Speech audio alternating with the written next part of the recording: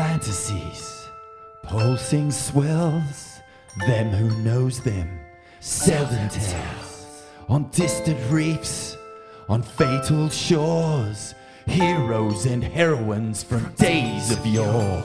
They live on the fringes, pack mondo cones, orbs of mortal consequence, pulverizing bones, adventures and nightmares for young and old. These are the greatest stories never told.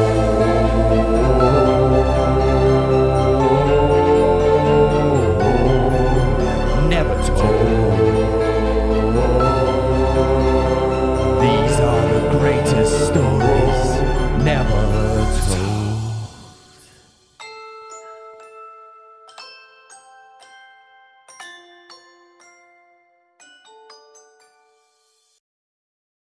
Yes, shredheads, waxheads, kooks and barneys, welcome to the greatest stories never told. For this episode, we're going to take the long road to Jeffreys Bay, South Africa. Now look, I like my surf journalism with a side of geopolitics, and this is very much in that vein. We're going to take a detour through all the social ills and complexities of one of the most unequal and dysfunctional countries on Earth, which also happens to be home to some of the best waves on the planet, including a world tour event, which is, in my opinion, the crowning glory of the WSL Dream Tour. This one was written back in 2019, prior to COVID, and also prior to some radical riots in Durban, which you may have read about or seen on TV. Absolutely apocalyptic scenes over there. And in many ways, this story can be seen as something of a harbinger of what was to come. Make sure you stick around to the end, because we're going to hear an encore reading of one of Ain't That Swell's classics from the punch-drunk pikey poet, Elon on the Moon. The Long Road to J-Bay. Majestic surf meets harrowing reality in post-apartheid South Africa. Your education begins the moment you take a seat on the South African Airways flight to Johannesburg.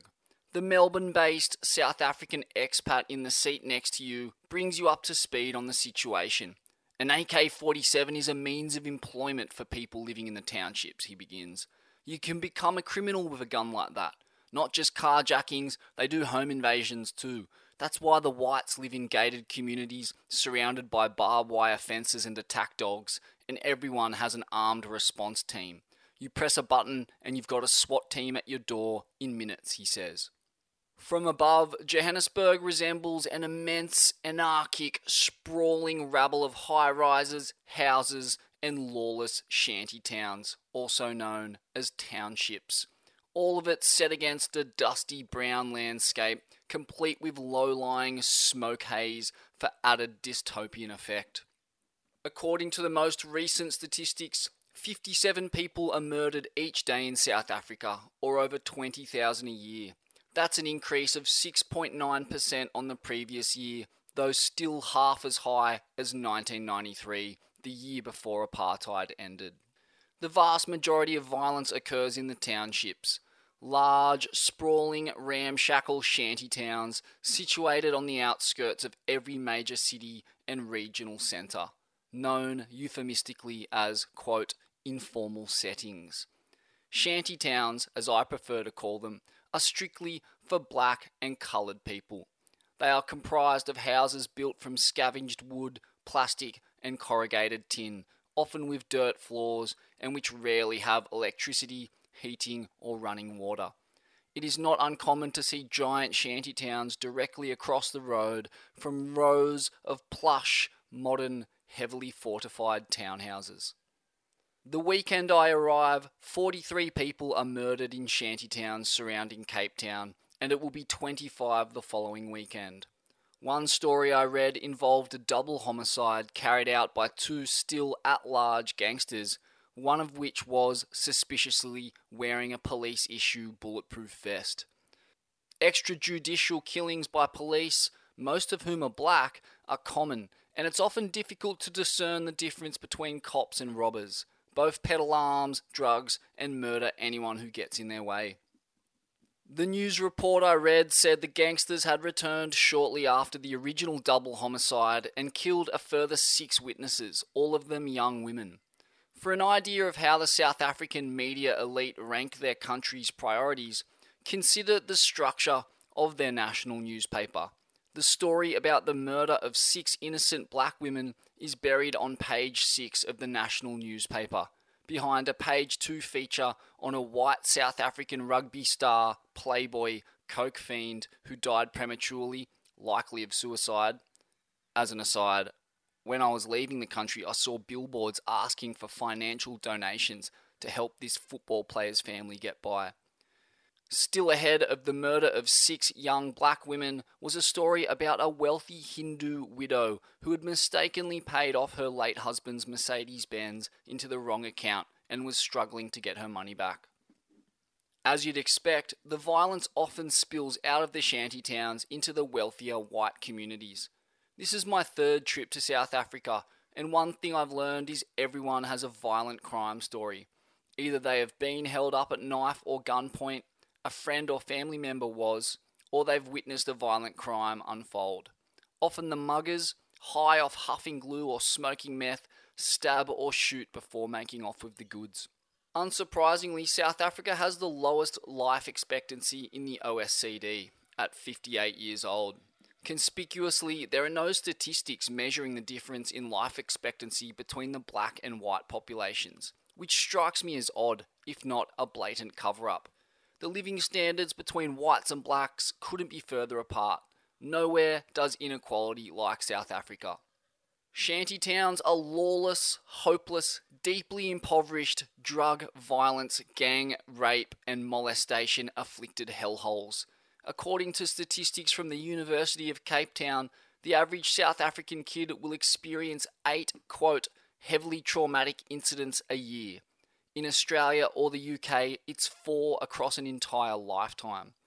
20 to 50% of South African children have post-traumatic stress disorder, and less than 50% will finish school. Unemployment has shot up from 21.5% to 28% over the last decade, with a whopping 55% of people aged between 15 and 24 unable to find any kind of work or income. Again, there is no set of statistics measuring the difference in employment opportunities for black and white populations, suggesting everyone is in the same boat here. They are not.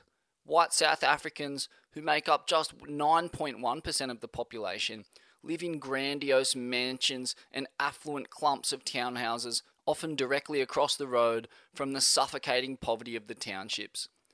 Take this powder keg of racial and economic resentment and stir in around 5.3 million high-powered, legally and illegally sourced firearms, and you're starting to get a sense of the scale of the problem here.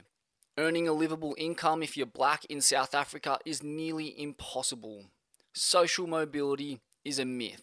Basic human rights such as housing, healthcare, heating, electricity, food, safety, and above all, dignity are reserved wholly for the white population and a token subset of coloured people. It's worth mentioning here that coloured in South Africa means mixed race, as opposed to the indigenous peoples known as the South African Bantu, made up of the Zulu, Xhosa, Basotho, Bapedi, Venda, Swana, Songa, Swazi, and Ndebele tribes. For all that is said about the achievements and abundance generated by modern capitalism, South Africa says otherwise. It maintains a level of slavery and suffering that would make the ancient Romans blush. As you look out across an endless sprawl of shanties, you realise that humanity has barely progressed at all. People are living as rough as they ever were here, and even worse, it's during a time of unprecedented abundance, wealth, and decadence. As talk of a universal basic income gathers momentum, South Africa must surely be one of the first places to get it. It's a no-brainer. Or maybe South Africa's greatest recent export, Elon Musk, should consider spending his fortune cleaning up the mess at home before he buggers off to Mars. In any case, neither black nor white should have to live in this kind of perpetual fear and jeopardy. To get to Jeffreys Bay requires a flight from Australia to Johannesburg, another to Port Elizabeth on South Africa's southeastern tip, and finally an hour or so drive. Compared to Johannesburg, Port Elizabeth is affluent, green, structured, and idyllic. It resembles every other British port city in the world. Think Liverpool or Australia's very own Newcastle.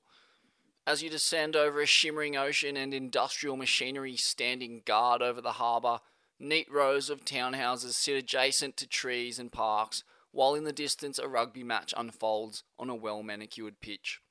The further away you get from the city centre, the more the housing deteriorates, along with the signs of economic prosperity. Sinister-looking public housing blocks with washing hanging over the balconies bid you farewell as you hit the road to J-Bay. The highway is a hive of human activity. Local blacks stick out their thumbs looking for a lift, and we see numerous cars abandoned by the side of the road. At one point, 3 in a row, all with their bonnets up. Not long after passing, quote, Suicide Bridge, which I'm told was recently installed with barbed wire, the majestic Jeffreys Bay looms on the horizon, and talk turns to the ethereal waves it entertains.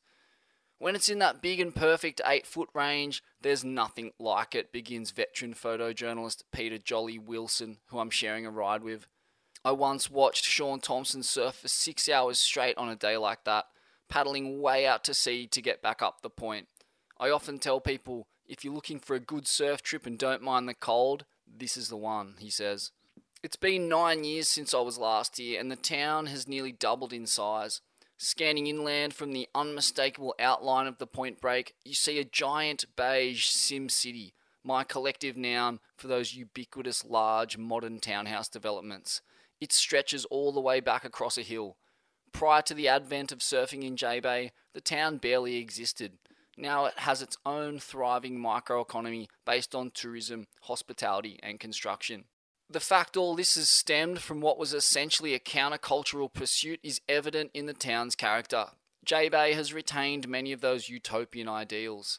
Ever since the apartheid boycott launched by 2-time world champion Tom Carroll, 3-time world champion Tom Curran, world champion Martin Potter, and 4-time world title runner-up Shane Horan in 1985, the pro-surfing establishment drew a line in the sand regarding its tolerance for intolerance. All up and down the coast, from Durban to Cape Town and beyond, you'll find surfing charities dedicated to brightening townships' kids' lives, with help from the likes of 11-time world champion Kelly Slater, 3-time world champion Mick Fanning, World Tour legends Taylor Knox and Ace Buchan, among others. Ace in particular shares a deep affinity with South Africa. A graduate of the prestigious Sydney private school Barker College, Ace's dad is a school teacher who was born in Rhodesia, now Zimbabwe, and educated in South Africa before emigrating to Australia. While the contest was on, Ace and his coach, former World Tour surfer Glenn Micro Hall, took it upon themselves to host a local coloured kid, Dylan, from the nearby township, along with several of his siblings. Dylan, a talented young surfer who rides for Billabong, was free to stash his board and wetsuits at Ace's rustic rental property overlooking J-Bay. Each night, he and his entourage of family members were given a lift back to their township by Ace or Micro. It's humbling, said Ace. They'll be sitting here next to the fireplace trying to dry their clothes. They don't even really have heating at home, he says.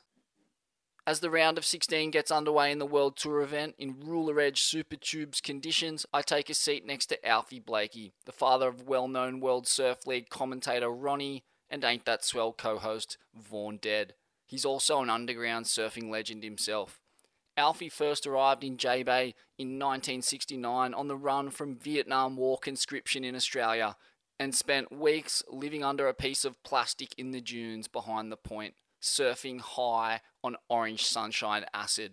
It was incredible. Some of the best times of my life, he smiles today. After finding a job as a labourer alongside local blacks, he ended up staying a year here.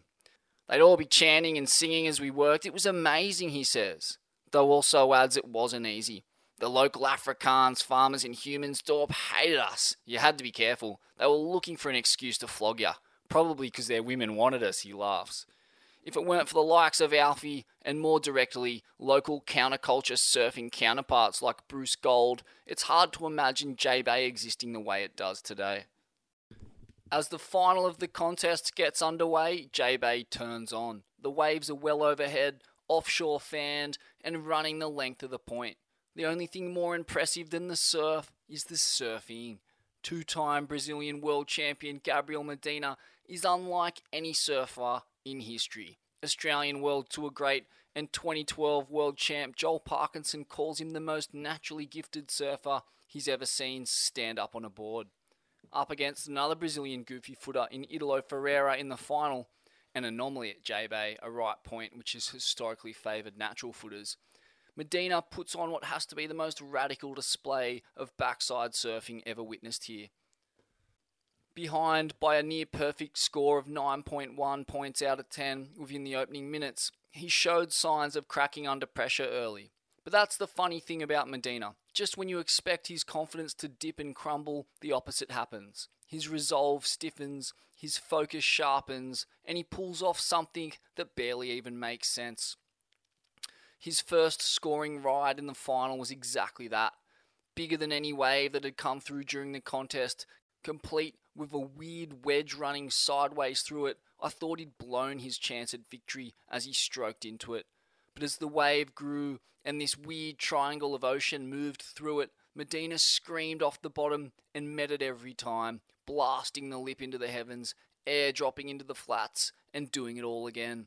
The second last and last turns are as good as you'll see. When he followed it up with an even better 977 for a series of smoothly linked speed floaters, carves, lip hits, and an end section tube, the Jeffreys Bay crown was his, and my journey was complete. And now, for an encore reading of an Ain't That Swell classic, Elon's on the Moon. South Africa's on fire, and Elon's on the moon. A poverty and violence-filled quagmire, and Elon's on the moon. Ill-gotten fortunes at his countrymen's expense. This cunt's got more dollars than he's got sense. He'll soar high in the sky, the very human embodiment of a big fat fucking lie. Happy for his people to subsist on humble pie. Whitey with his foot on throats, and Elon's on the moon. A friendly face, woke and toking joints, but still a fascist goon. A world in crushing debt or worse, and Elon's on the moon. A billionaire with perfect hair, saving lives? Nah, why should I care? And Elon's on the moon. 130 kilograms of lard sent skyward on an aeronautical punt. But, hold on, didn't we already pull off this stunt?